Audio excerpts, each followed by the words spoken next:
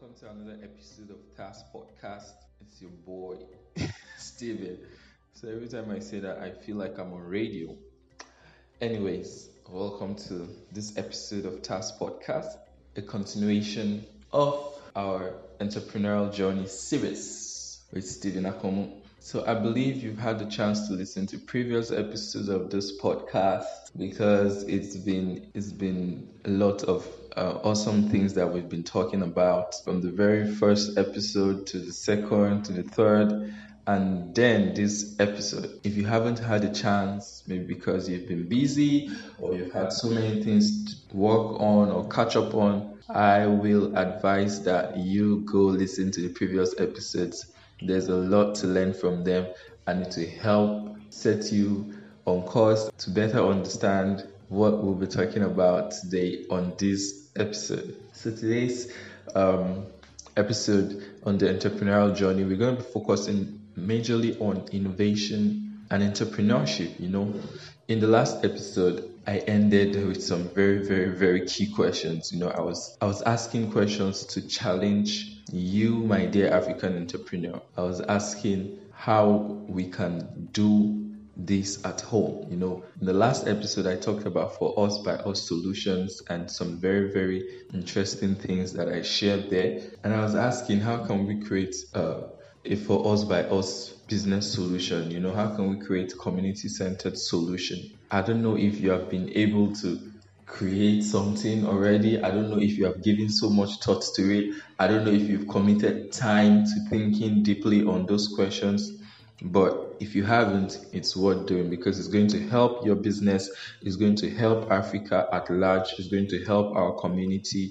It's going to help us go further in a very short time. All right, so moving from there was one story I wanted to share some time ago that I mentioned I was going to share in one of these episodes from my business school experience. And it was a story from a project that we did in school under entrepreneurship and creativity. Yeah, something like that, either entrepreneurship and creativity or innovation and creativity. Yeah, I remember now. It was entrepreneurship and creativity. So on that course, we had a project to do. Our project was to start a very, very new company from the scratch. And the criteria for the company is there has to be some element of innovation in the company or the business that we are starting.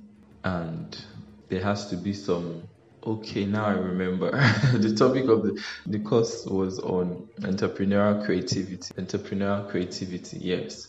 So there had to be some form of innovation and creativity in the company that we were going to start. And you're going to start a fresh company, unlike the other project I told you about where we had to analyze a startup, check out the way they've used innovation or introduced innovation into their business, into the value chain or whatever. This was totally different. This was you starting up a company from the scratch, your idea, creating a solution for a problem that already exists or that you have identified either locally or globally. And then we all set out to work on this project. In my group were 2 other Nigerians and 1 Indonesian. The Indonesian suggested that we create a business around recycling because they had a major challenge on recycling and waste disposal in his country. Then we looked into our side and then we came up with a solution for food wastage, especially in tomato farming and production. We noticed that there's a lot of food wastage from farming to harvest to preservation to scarcity and everything around the tomato value chain. A lot of gaps that we identified. So at the end we decided to go work on a tomato company or tomato business. Now we had a lot of meetings back and forth to develop the business, the brand, come up with some fresh ideas, introduce some innovation into the business. And now here's what happened. On the day of our presentation, we're going to pitch for some amount of money from the other classmates. So everybody was going to pitch his business or their company and then request for investment from a group of judges and members of the public who are our fellow classmates. So Other people pitched their businesses, awesome ideas, groundbreaking, innovative ideas. And the whole process towards getting fresh ideas, creating fresh products was mind blowing. What people had to do to be able to come up with fresh ideas or come up with something that doesn't even exist anywhere in the world to solve problems that are existing or that they've identified. It was really mind blowing. So for us, we did a presentation on a tomato processing plant. The name of our company was Towing Tomatoes. By the time we were done with the presentation for Towing Tomatoes, at the end of the presentation, we had the whole class giving us an overwhelming ovation, and the questions began to come in. People were asking questions about the business, brand, if we were going to actually execute this idea in real life, if we were going to work on this project after our program at business school, and so many questions. The sweet part for me was that people, they're ready to back that idea with their money because of the number of people that funded our project, the number of people that invested in our project. We came out one of the top 3. I think we were even the number 1 presentation. We got commendation for that. And then a lot of our classmates after the presentation now came to us like, guys, you guys need to do this real life. When you guys launch this product or this project, please invite us to your country, let us know. And then conversations around Nigeria came up, around Africa. People were curious to know more about Africa, about Nigeria. They were surprised, amazed at the discoveries that we shared to them about the problem identified. So much demand for tomato in West Africa, in Nigeria, and Nigeria being the largest consumer of tomato products in Africa. And I can't remember the other ranking in the world, but we are equally the highest importers of tomato puree, and then we grow a certain volume of tomatoes in the country, but still cannot meet up with the demand because of wastage, because of some other lapses identified in the value chain. So we decided that our own tomato company, we are going to do a lot where we introduce some level of innovation from farming stage right to distribution stage. That's from farming of the tomatoes, the projects we are going to work on with some of the farmers, the type of improved seeds we are going to use, system of agriculture we are going to adopt to make sure that we are able to plant tomato in season and out of season, to have tomatoes that are planted in season because there's excess, there is so much to harvest, to have those preserved and processed and available for consumption in other formats, after we add value to them. So it could be as tomato puree, it could be as tomato powder or something,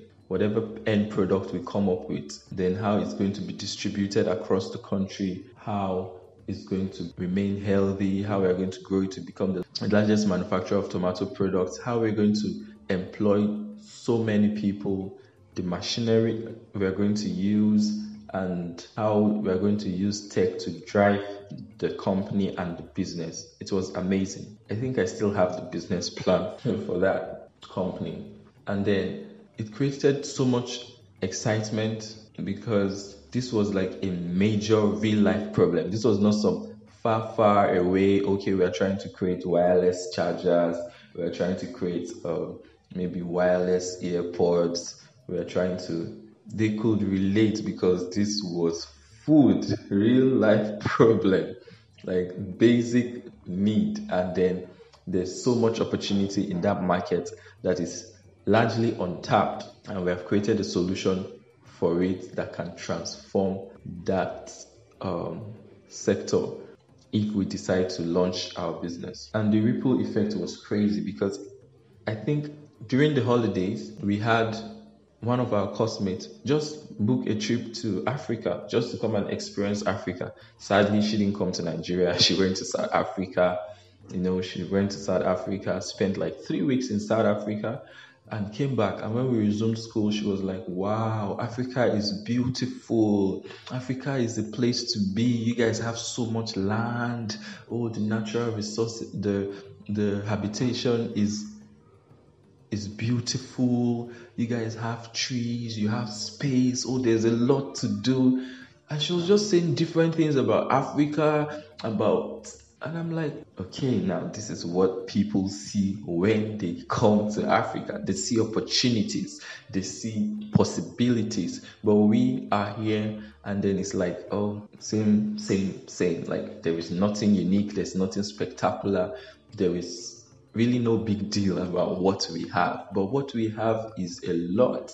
What we have is so much waiting to be used, so much untapped, unused resources in different forms waiting to be explored. So when people from outside Africa or people who are some level of exposure come to Africa, our countries, our cities, our communities, they're able to identify opportunities. They're able to identify businesses. They see money, like they see money in almost everything because they know the value in that resource or in that value chain or in that ecosystem that can be created. They are able to identify and see money. They see products.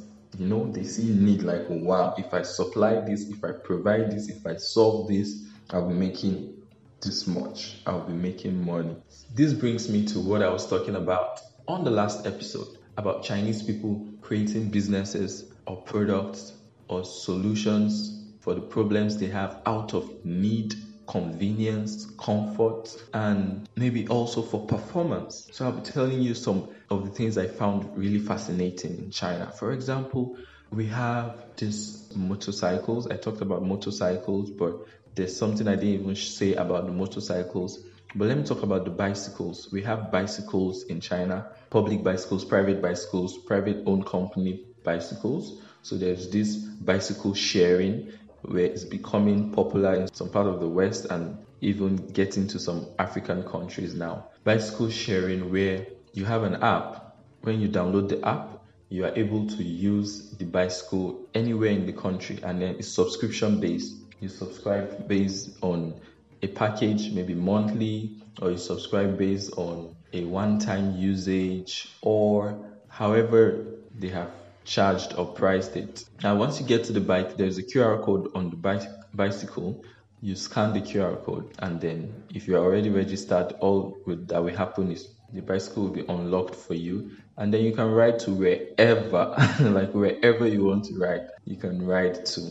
And once you get to your destination, you lock the bicycle, and to be confirmed locked on your phone, and it will show you your trip, how much you've spent, and you're good to go. You park it wherever there are normal parking spaces, allocated parking spaces where you can park them, and then you just move on with whatever it is you want to do. When you are leaving, you can decide to use the same bicycle company or another company, or if you have a motorbike app, you use the motorbike app, you unlock a motorbike. If you are registered, you unlock a motorbike and you ride. You don't need any particular license or whatever, because the motorbikes have been designed with some certain speed limits that you can ride on the roads, and they even have special lanes for motorbikes. So you ride, and wherever you want to get to, or wherever the motorbike can get to based on its capacity, the battery capacity,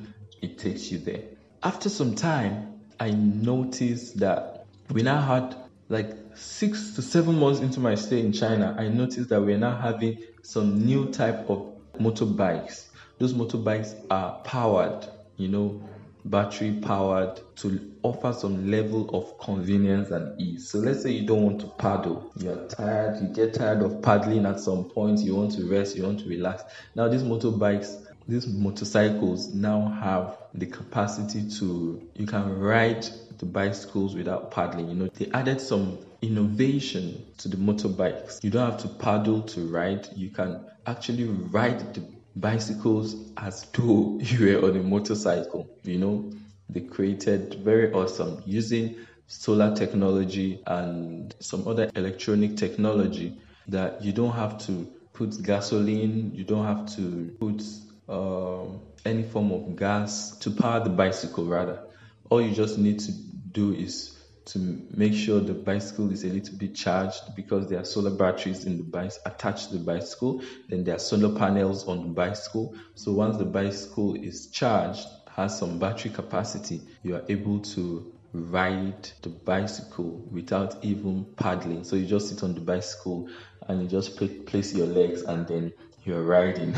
It has a particular speed limit, but it offers a whole lot of convenience. I can remember so many times when that bicycle saved me time and energy in getting to places. And sometimes just for fun, you just ride. You just ride. So I was thinking, like, what kind of laziness is this? You're supposed to ride and paddle your bicycles, but now we have bicycles where you don't even have to paddle to ride them for the better part of it. And that goes a long way in showing how much effort is put into innovation, product development, and how businesses are created. And after some months, we now have other brands, other companies introducing their own version of that type of product. And besides bike sharing, we also had car sharing, motorcycle sharing, and then so many other things. And all these things, they had their apps, they had their applications. Like I always say, in China, there's an app for everything. So in China, there's basically an app for everything. Almost anything you can think about or you can think of, there is an app for it. And what does that tell you?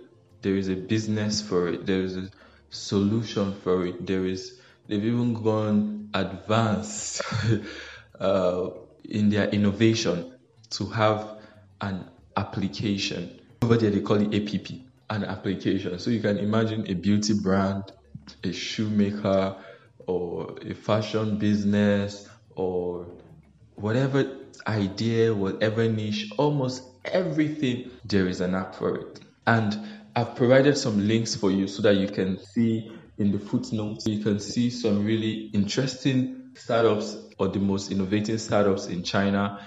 And then you can also further research to find out about the different type of applications that are being used in China.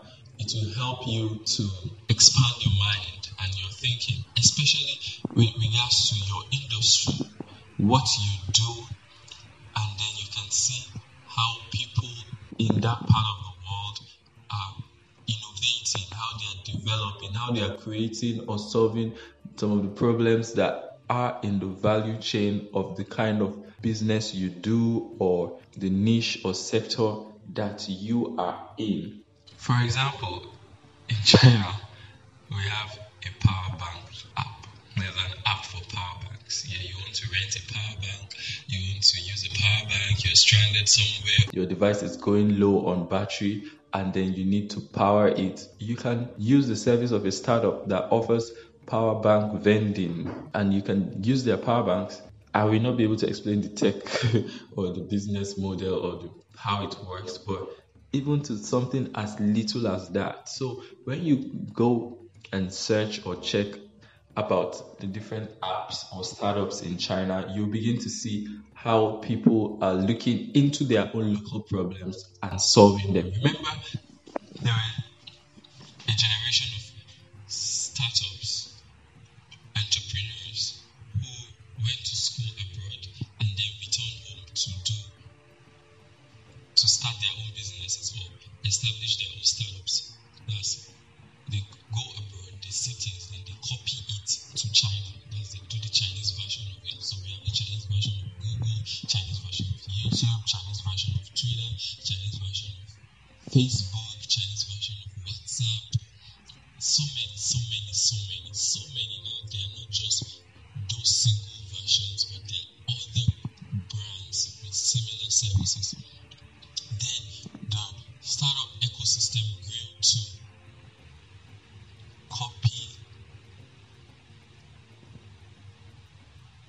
from China. The West, other countries now are looking looking into China to learn because those guys have moved fast in innovation, in tech advancement, in creating solutions for the problems they have and the problems that is general that can be applied, whose solution can be applied in other parts of the country. So we have people, even from the West now, they're looking to China to steal ideas. They're looking to China to see what is new, to see what is hot, so that they can come and start up something like that in their business. So if you're wondering why China, why am I just talking about China so much? Well, maybe because I studied there, I had a good experience there. But beyond that, there's a lot to learn. Even the West is looking in, looking at these people, their economy, their advancement, the speed at which they're coming up with things is amazing. Recently, I saw a video online where China moved one of their oldest primary schools. Like they moved a building. Who would have thought, who would have imagined that you can move a building, let's say a building from this particular physical location and then you move it to another location. Now we're not talking about dismantling the building or reassembling it somewhere. Like you carry that structure from the foundation and you change its location. That's just mind blowing. Remember, China was literally nothing to write home about so many years ago. Not too far ago, China was just a poor country trying to survive and largely agrarian economy. But today China has grown to become the second largest economy in the world. China and Africa and most African countries, or Africa as a continent, we have a lot in common. And if they can do it, and they have done it, we also can do even much more. Because they don't have as much resources as we do, human, mineral, and otherwise. They don't have as much as we do.